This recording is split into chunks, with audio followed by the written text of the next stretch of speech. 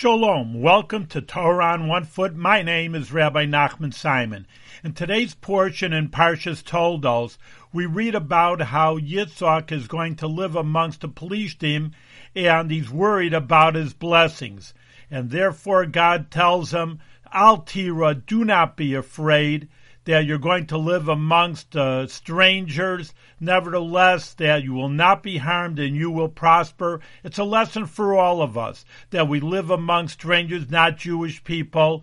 They will not harm and they will not cause any damage to us. If anything, on the contrary, we will be successful and prosper.